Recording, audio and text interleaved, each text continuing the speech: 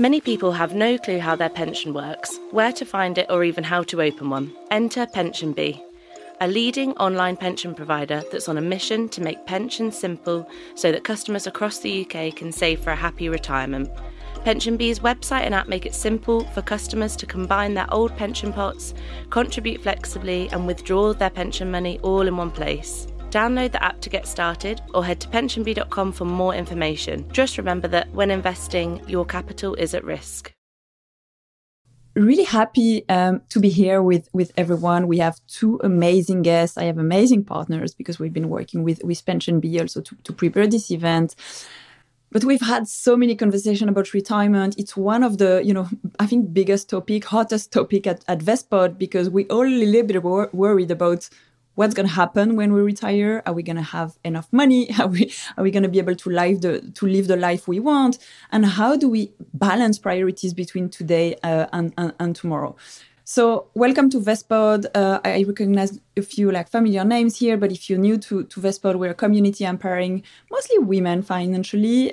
We organize courses. You maybe have read my book, You're Not Broke, you're pre-rich, or you listen to our podcast, The Wallet. We also host events, and it's all about giving you the tools and the confidence to do more with your finances, from repaying debt to investing, saving, and of course, pension is a really important one. And when we think about pension, we are living longer. There's a really big pension gap between men and women. If we look at different statistics, that could be as high as 40%. We are living longer, women are living longer, and the state pension doesn't offer you much of a safety net. So you actually need to save for yourself. It's quite a big responsibility, but we also want this flexible life. Women are still the primary carers for their families, for older parents. So how do we manage and make sure we have enough for the long term?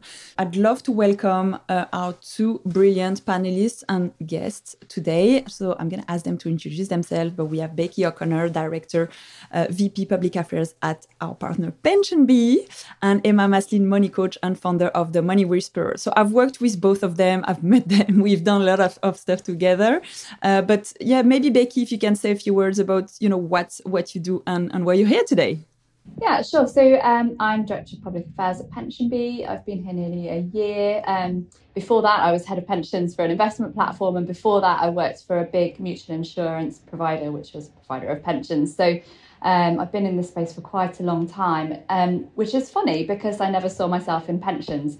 But I talk about pensions a lot. My role is really educating people of all ages, men and women, at different life phases about what they might want to think about, whether that's increasing contributions or helping them with their state pension quandaries. I also write a column for The Telegraph, which is the Pensions Doctor column, and I write a column for the iPaper too on these topics. So it's a really interesting area to work in. It's not something people want to think about, but I like to think I help them enjoy thinking about it a little bit more. Thank you. And I think that's going to be really the topic today, is try to have an empowering conversation about pension, because it can be quite depressing. So I know, both of you have, quite inspiring and uplifting things to say about pensions. Thanks, Becky. Emma, welcome. Thanks for having me, Emily. So my name's Emma Maslin. I am a money coach, which means I help people with their relationship with money, really.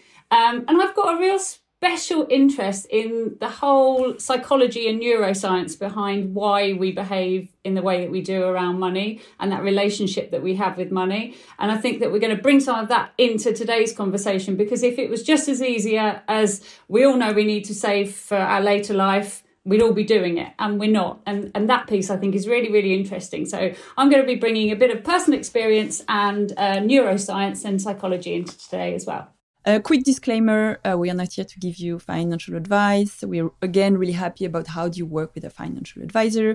And remember, when investing, your capital is at risk. Investments can go down as well as up, and you may get back less money than you invest. But don't worry, I think we can also talk about risk today and why, risk is also sometimes an opportunity.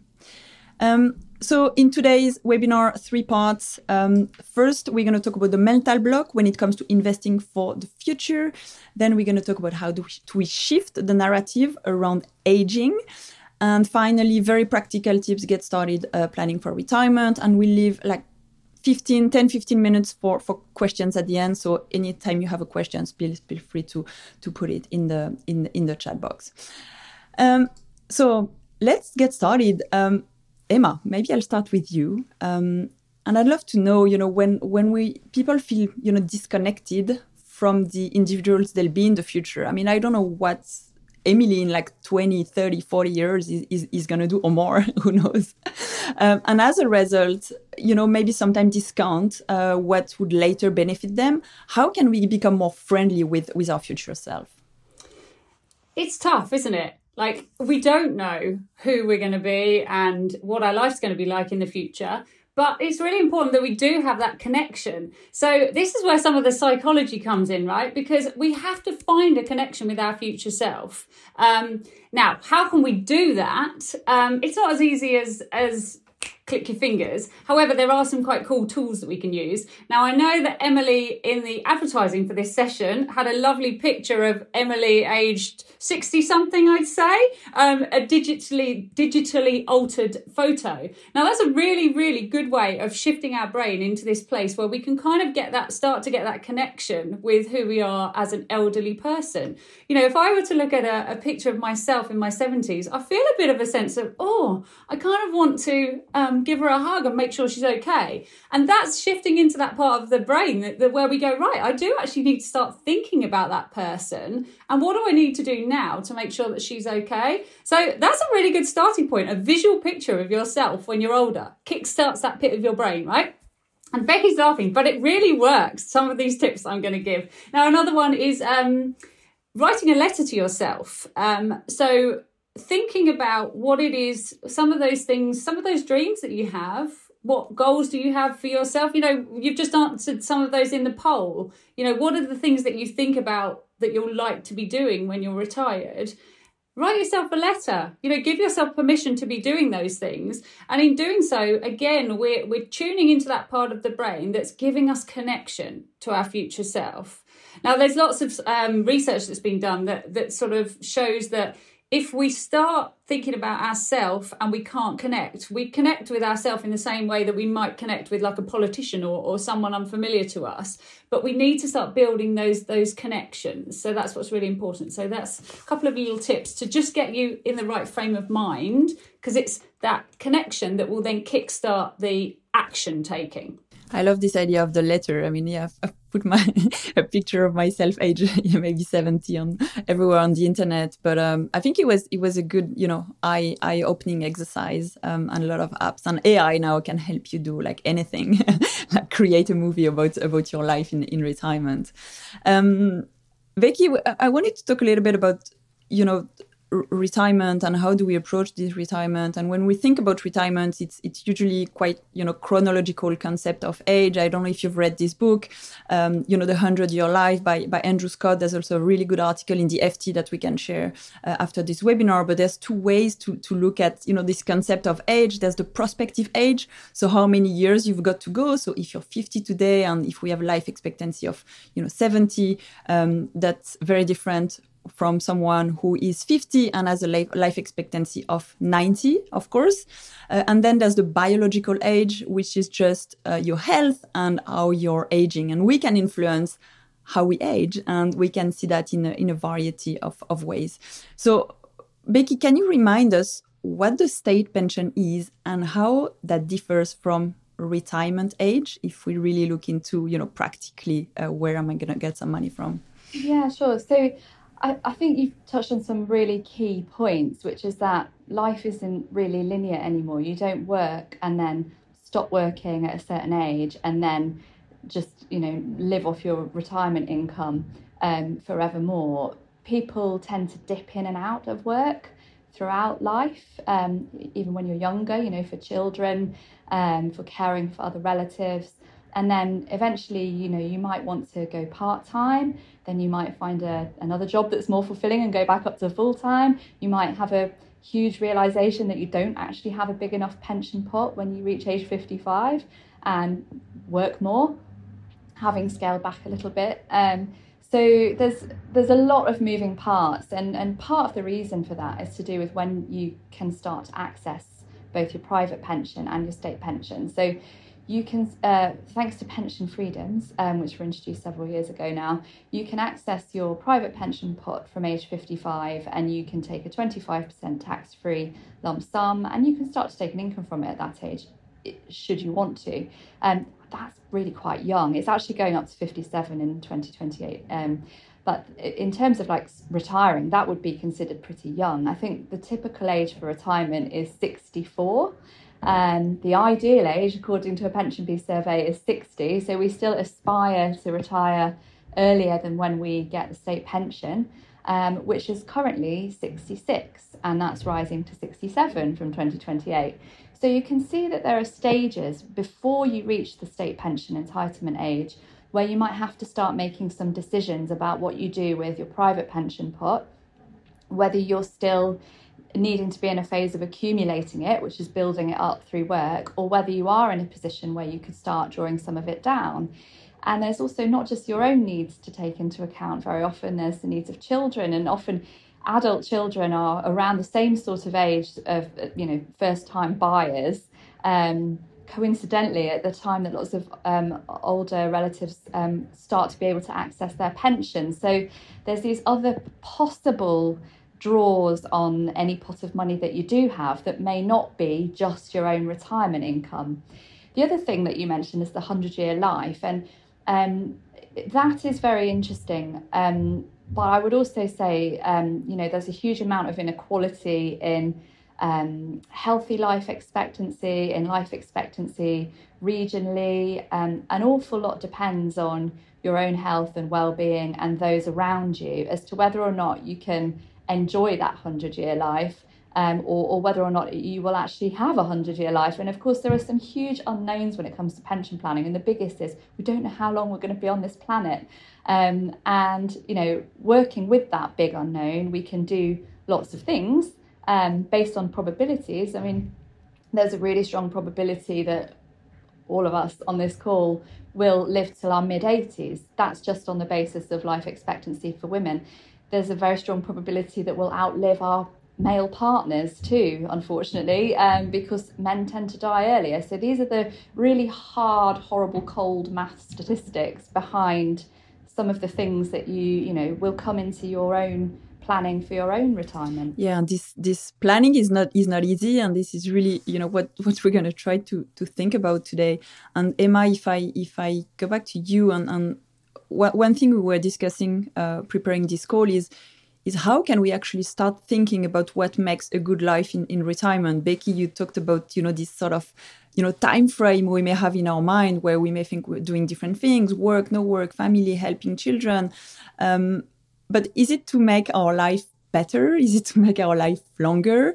What are some of the key considerations we need to consider? Because I feel it's a very personal topic. One of my favourite sayings is personal finance is personal. It's that personal bit is so key here. So I think there's a lot of shoulds that come into a lot of our decision making, but this is something that we really need to consider as a unique thing for us, but that is really tricky. Again, when it's so far away, it's really difficult for a lot of people to envisage what is it? The retirement that you see your parents enjoying, that your grandparents enjoy, might be totally different. We live in a very different world now. Now, there is some really great research that's been done and a paper that's been written by the Pensions and Lifetime Savings Association. And I think it provides such a great tool to enable people to start engaging with, well, what does my retirement look like? So, if you think about some of the things that might encompass a retirement, there might be material things that you want in there. There might also be experiences, so hobbies and holidays and things like that.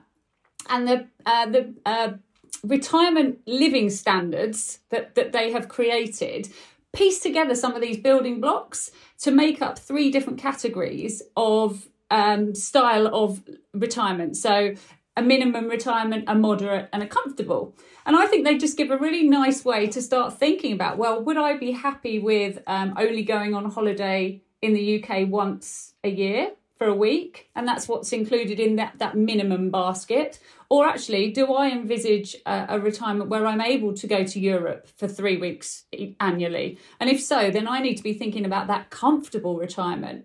And then there are some numbers that are attached to each of those 3 pots. So to live a comfortable retirement for a couple, you would need an annual income of almost £55,000.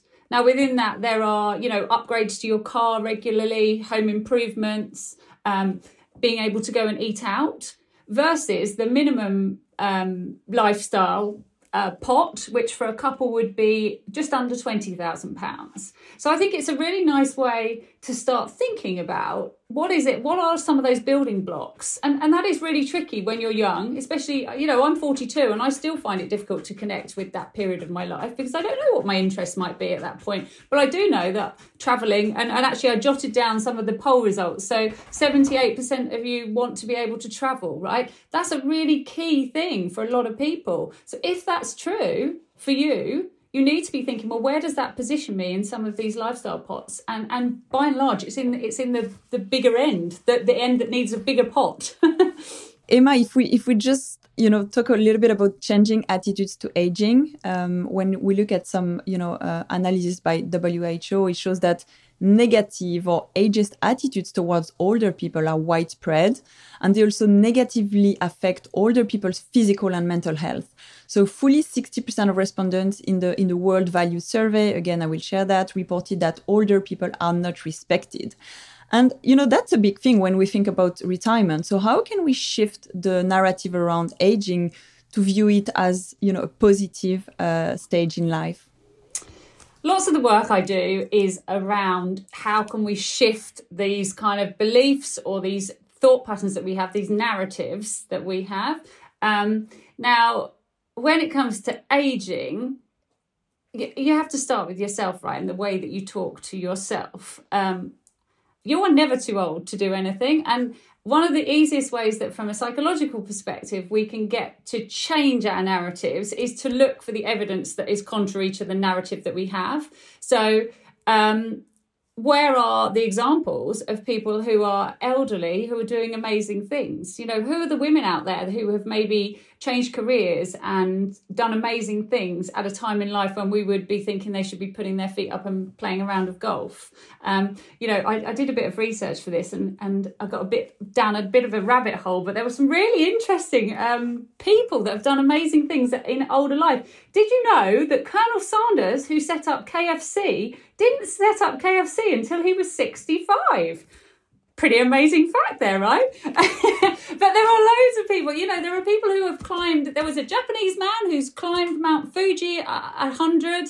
I'm 42. I'm already thinking there's no way I could climb a mountain. I couldn't go on an Everest trip or anything. I'm getting too old. That's all in your head. You are never too old. So from the perspective of challenging these ageist thoughts, we have to start with ourselves. Speak positively to yourself. And one thing I always say to all my clients and my children is, if you wouldn't say it to your best friend, don't say it to yourself. So be kind in the way that you think and look for that evidence of people around you who are doing things contrary to that narrative, which, by the way, is culturally ingrained. We have to start changing the narrative, and we've all got a collective responsibility to do that. Thanks, Emma. And I love that. And we all have, I think, big plans for the future. I see Charlene saying, I plan to be an absolute badass in my 70s and 80s. I love that. I mean, I love Charlene's comment. Yeah, I plan to be badass as well. And I am surrounded suddenly by women who are complete role models to me in that age group. And I just think there's a certain point where you just stop caring what people think and you just live the life the way you want to. And I think there's a freedom that comes with age, which I'm looking forward to. Hopefully I've got enough money to do that. Do you want me to pick up any question in particular, Emily?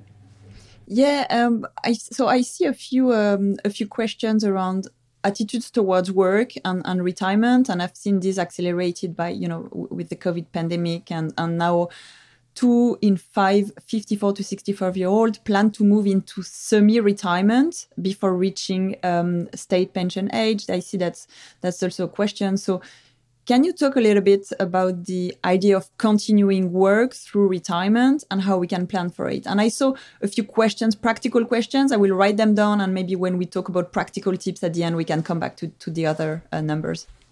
Yeah, great. I mean, one of the problems is, workplaces not necessarily being set up or catering very well to people who are older and may have to, work flexibly and work part-time because they're looking after others. Could be grandchildren, could be partners. There's multiple reasons as you get older why you would need a little bit more give from an employer. And there is a big debate currently taking place around, what does an older person-friendly workforce look like, because it's recognised that people in their late 50s and early 60s dropped out of the workforce during the pandemic and they didn't come back. And they're to blame for all of the economic woes that the country is currently facing, if you believe some politicians. But clearly we do need to see some changes in the workplace, and we need to see more flexible employment patterns being made available. The good thing, I suppose, is that now with sort of more jobs that are available working from home, remote working, there are things that you can do that would fit in with a caring schedule a bit more easily, perhaps. And in terms of, finding that balance, you do need to look at the numbers. So if you're able to start accessing your pension already, but you recognise that you probably still need to work as well, look at some forecasts, and there are calculators available online for how long your pot is likely to last, given a kind of reasonable expectation of investment growth, a reasonable expectation of what you would need to take out of it. And then look at those PLSA retirement living standards guides for how much income you think you would need or could realistically expect from your pot plus any state pension when that comes, to sort of work out what the gap is and therefore what you would need to earn. And it might be that you can stop working in your current job and do something completely different that you'd been planning to do maybe at some point in your life.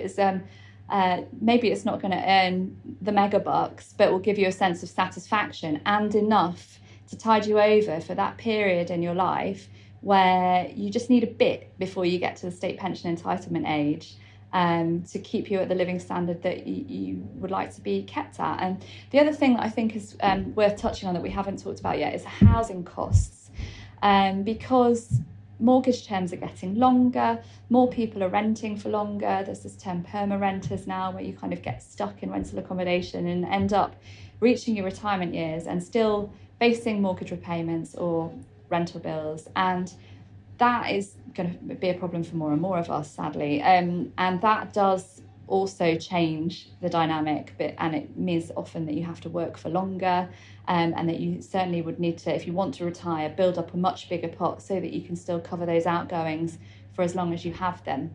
So it's just another thing to bear in mind, depending on your housing situation and how you see that playing out over the years. And at PensionBee, you actually also, on this topic of, what do we do in retirement? You published the Carers pension gap report, rethinking the causes of pension inequality, and found someone who needs to provide unpaid care at all 5 key life events. So we're thinking caring for children, parents, a partner, grandparents, and grandchildren could see their pension pot be worth almost £30,000 less at retirement.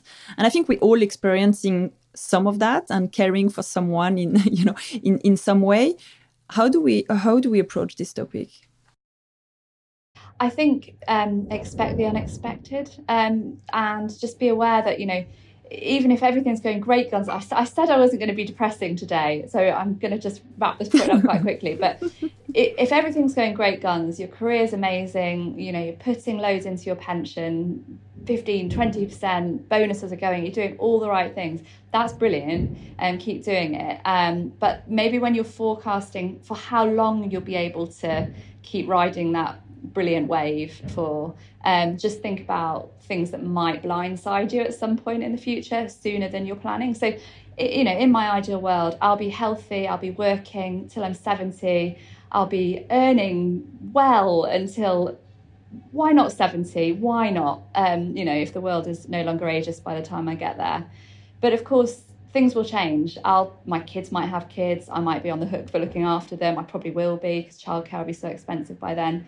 So I think factor in these kind of known unknowns and potential dips in your ability to build up your contributions as you get older. Thank you. And Emma mentioned earlier that it's personal, and we all going to have a different journey. And actually, Emma, I wanted to come back to you on when we look at, people living on their own, they will spend on average 92% of their disposable income, compared with household, or like 2 adult household, who only spend like 83% of theirs.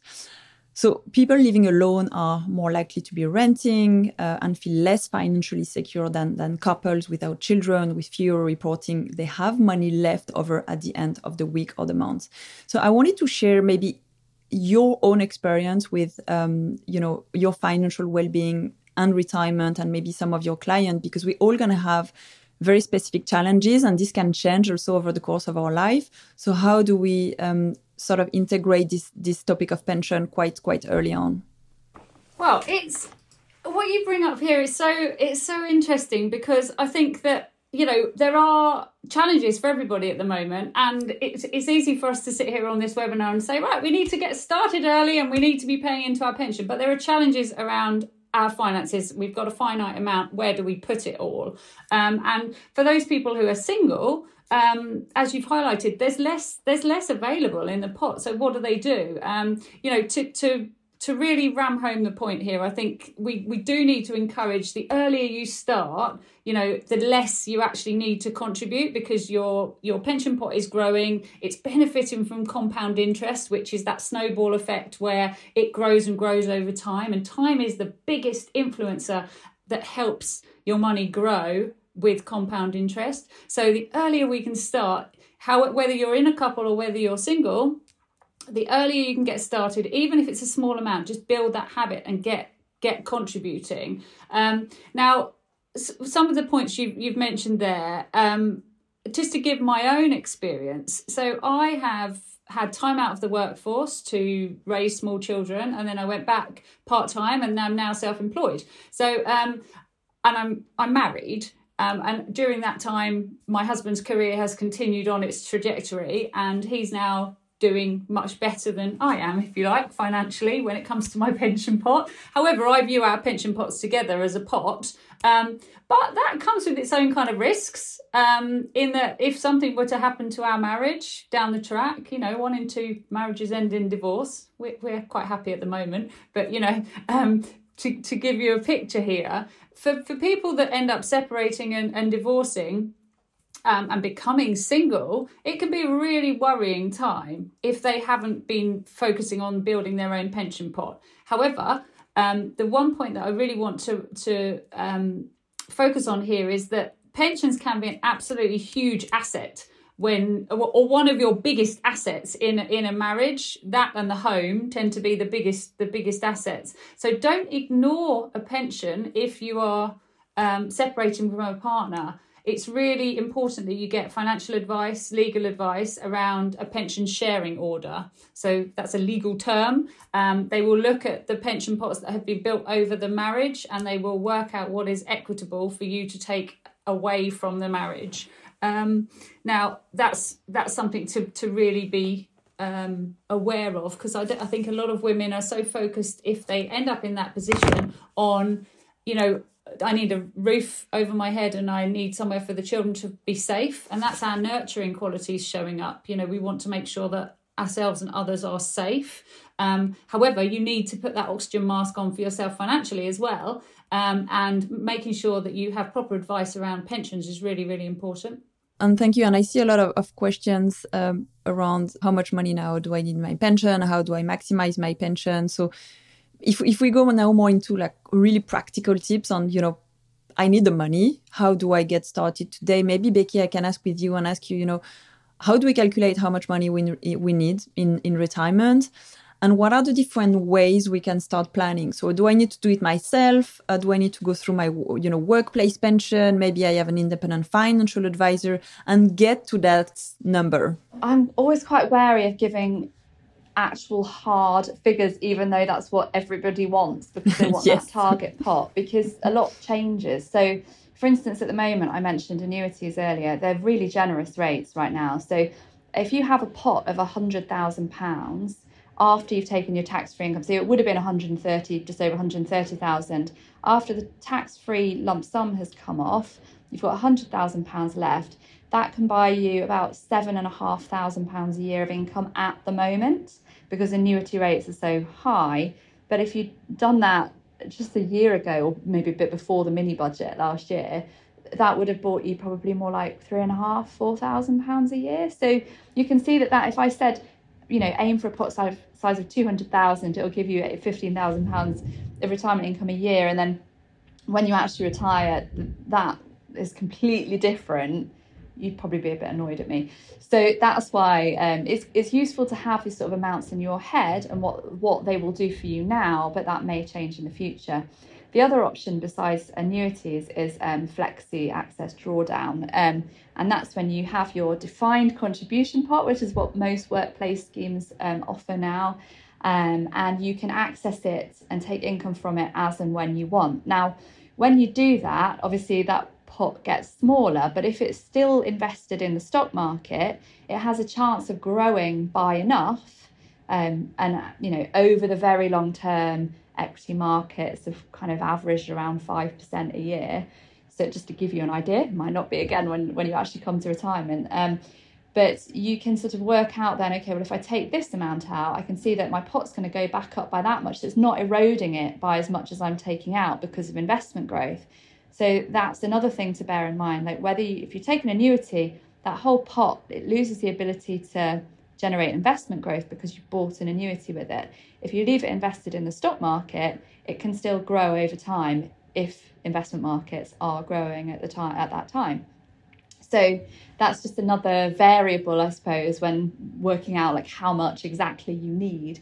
At the moment, looking at those PLSA retirement living standards and the various amounts for basic, moderate and comfortable, this is like so incredibly generalised, but you'd be kind of looking at slightly less than 100,000, then around 250,000, then around 400,000 for a single person.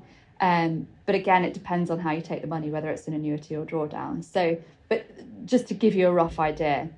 And then there'll be the state pension on top. So when you're thinking about how much to take out, if you want to retire before you get to state pension age, then you'd need to cover all of that from your private pension savings. But then you'd need to withdraw less once you're able to start taking your state pension. So that's something to bear in mind too. You don't have to keep going with the same amount throughout the whole of your retirement necessarily. So I hope that helps a bit. Happy to cover any more of the questions on the specifics of investment. I saw there were a few on, how to invest, which I'm happy to cover as well if it's helpful.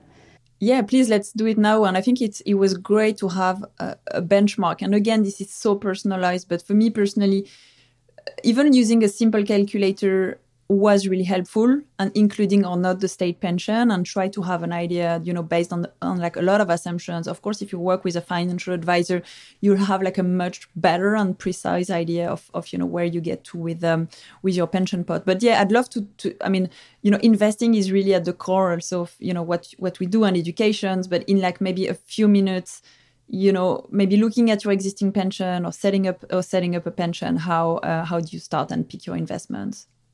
So if you've got a workplace pension available to you, then have a look at what is actually available, because it does vary. So there's the minimum auto-enrollment contribution, which is 8%, and 3% minimum comes from your employer with that, which is decent. So, you definitely take advantage of that if you can, and you're opted into it anyway.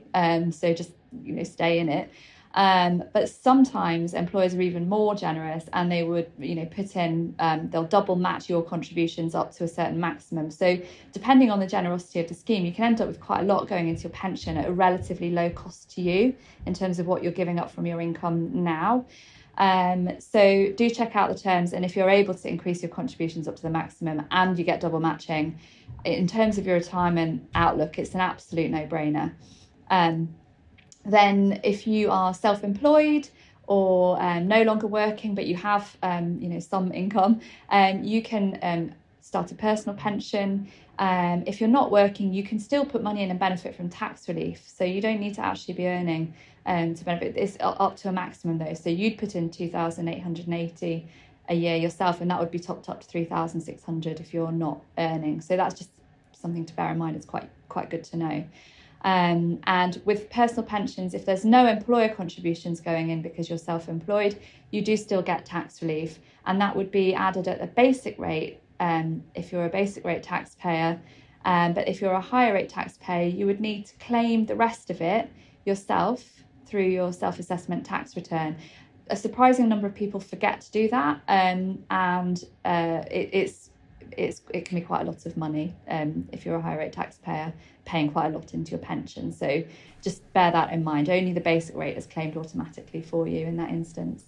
And you talked, Becky, about the state pension. And if we look today, the full new state pension is about £200 a week.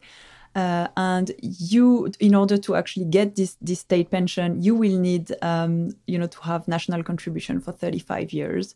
And Emma, I wanted to come to you and ask you, what about women who will maybe have, drops in employment? And I see actually a question of, what happens if I haven't been working for a long period of time?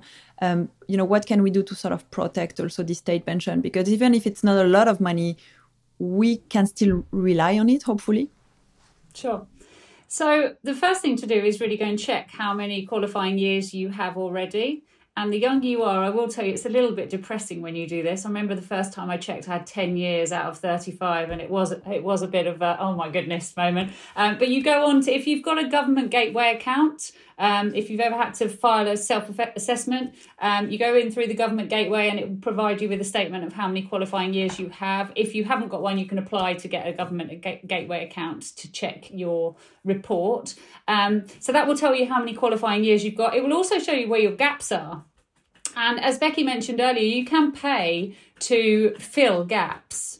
So on your statement, it will show you how much it would cost to make up that year to a full qualifying year, and whether or not you can, because you can only go back a certain number of years to do that. Now, the other important thing on this is for women especially, well, it applies to both men and women, but women as the primary carers are the ones that tend to give up paid employment while they're looking after small children. Now, it's really important that you sign up for child benefit, because when you sign up for child benefit, you are registered as able to get what are called national insurance contributions. No, not contributions, credits. So when you pay through your PAYE or through your self-assessment, if you're self-employed, they are contributions, your national insurance contributions. You can also get credits if you are not working. And if you are signed up for child benefit, you will get credits until your youngest child is 12 years old. So if you have a significant period out of the workforce, it's really, really important that you do this. I didn't do this. I made the mistake, and they've actually changed the rules after all of our campaigning, which is great. But for a long time, I believed that I was going to be about £20,000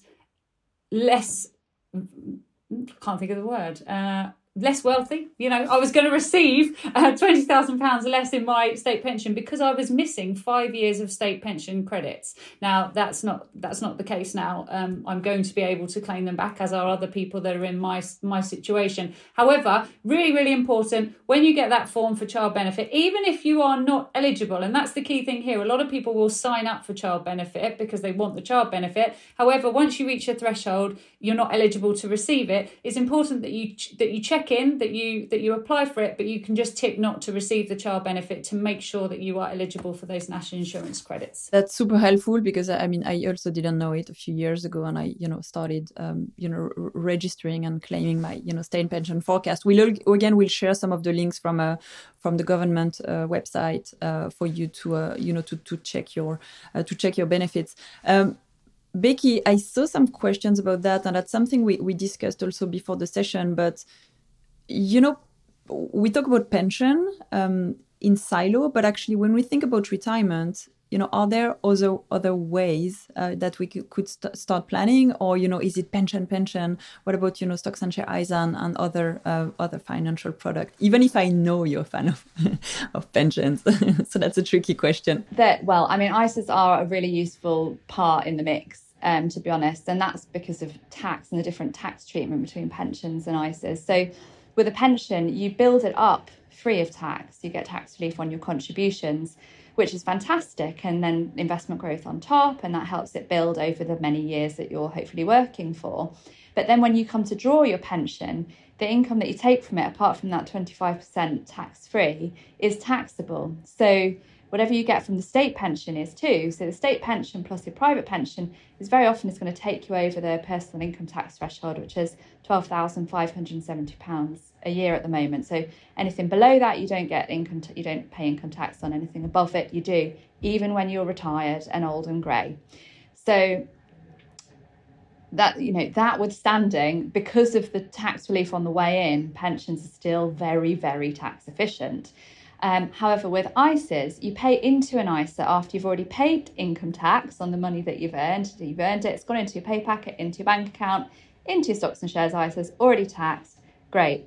It's going to grow, hopefully, because you're investing it in a stocks and shares ISA. When you want to access that money, and by the way, with an ISA, it can be at any point. You don't have to wait till you're 55 or 57. You can access it tomorrow if you want to. You can therefore retire early if you've got money in an ISA, and that money that you take out of an ISA is tax-free. So you've already paid tax on it, but when you take it out, it's tax-free. And because of the different tax treatment, if you are trying to, obviously we all want our finances to be tax efficient in an ideal world, but having a combination of the two can help you manage your tax bills, particularly when you're in that life stage of maybe you're still working, but you're still able to take some money from your pension because you're over 55, and you've got some money in an ISA. You may be starting to think about gifting for inheritance purposes, and therefore you'd be thinking about, like, how can I gift inheritance tax-free to my children who want a house deposit, who want wedding money, who want, whatever it is. So at that point, having a few different pots to draw upon to minimise your tax bill is quite handy. So I would never rubbish an ISA, even though I love pensions. And then, of course, we also have buy-to-let, which has been very popular over recent decades in the UK as a way to provide income in retirement, because people pay rent and that goes straight into your bank account. And if you don't have a mortgage on that buy-to-let property, you will pay tax on it, but you won't have a mortgage or interest rates to worry about. So the thing with buy-to-let is it has the dynamics of how good it is in terms of an investment for retirement have changed dramatically over recent years. The tax treatment is less favourable now.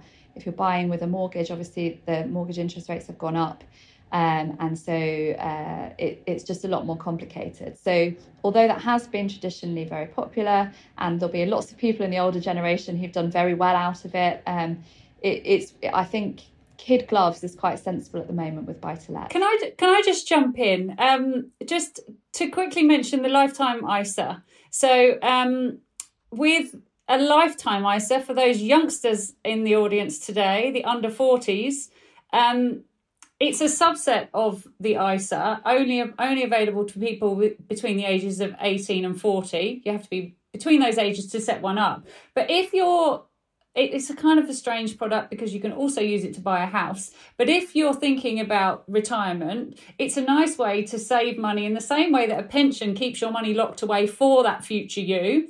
A lifetime ISA also does until you're 60. So it's another option to think about. It has the tax benefits that Becky's just talked about. It's in reverse to your pension. It's also available to you potentially 6 or 7 years earlier than the state pension as well at the moment. Who knows what might change in terms of those goalposts. But it's definitely another one to think about. I'm very much of the opinion that this word diversify has to come into everything when we're talking about personal finance. And the more the more variety you can have in what you're invested in, the more options it gives you when you come to that point in time. That right now, we don't know what that point in time is. If you want to retire at 55, you need to have some ISAs. If you want it to be earlier than state pension age, you've got to have personal pensions and other options available. So the more of those we have, the better those options. Yeah, and I guess these options will also align with different goals that you may have in life, depending on, when you need the money, what you're going to do with this money, and have different products. Becky, maybe that's a question for you.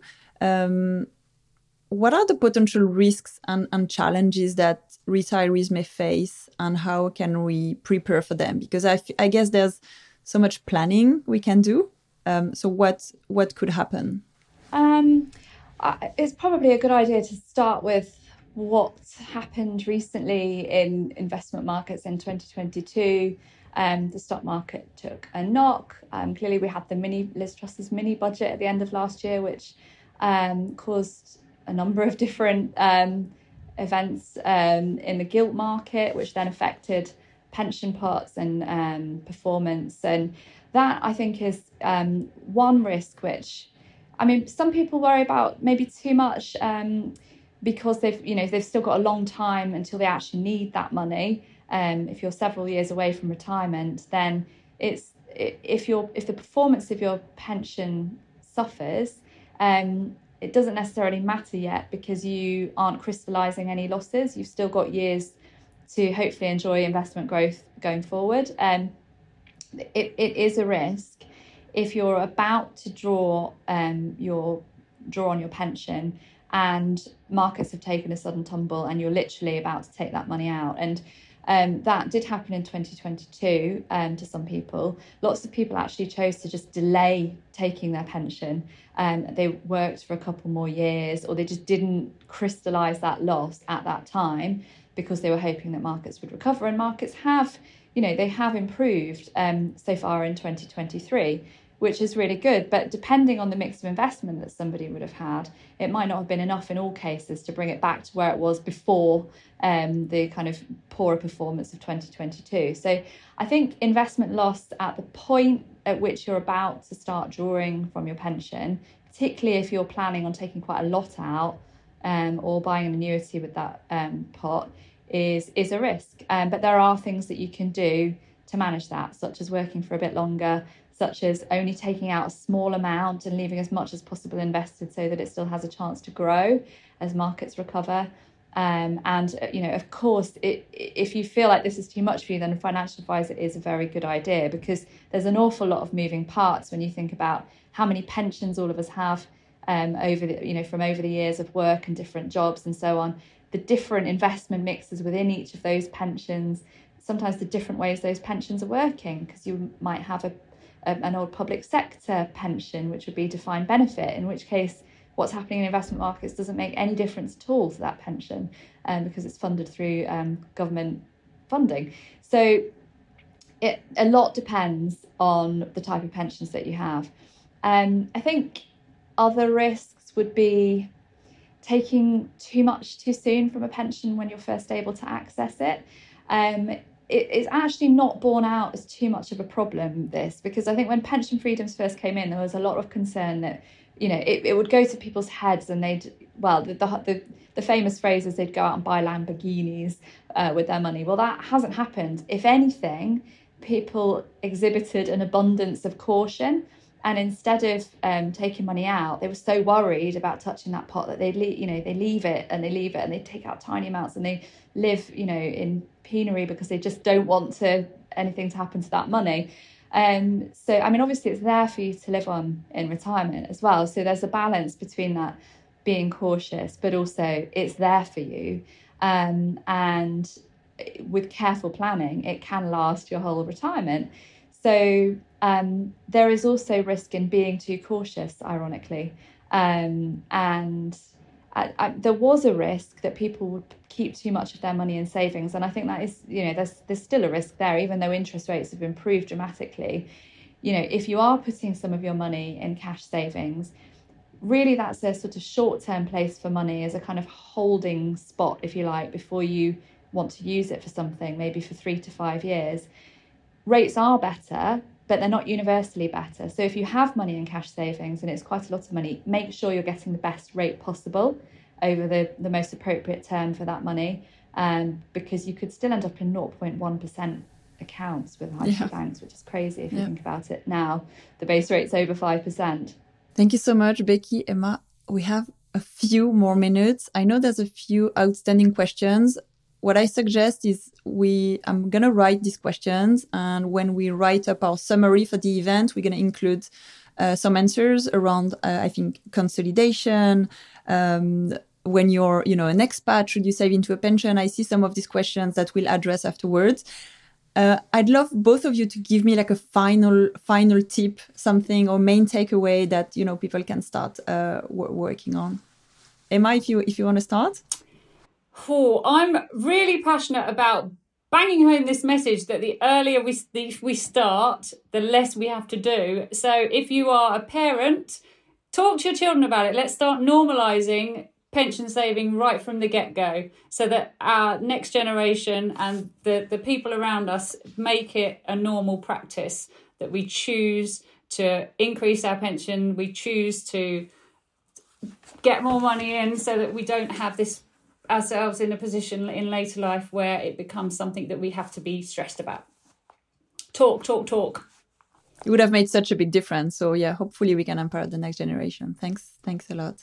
Becky?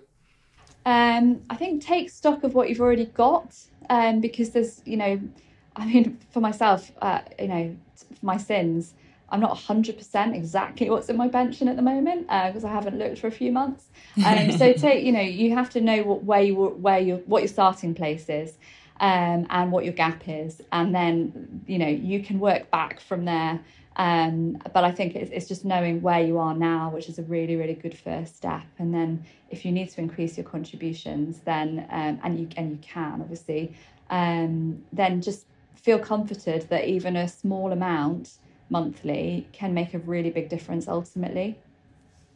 And if you have more than one pension, consolidating them into one place is a great way to be able to have that visibility as well. When you've got one pot, it's much easier to play around with calculators and to understand your fees and to see what actions you need to take to get to that final place as well. So consolidation probably would be my second, if I'm allowed another one. Emily. You are. Emma and Becky, thank you. There's so much, knowledge and passion around this financial topic. So thank you for your enthusiasm and, inspiring tips today.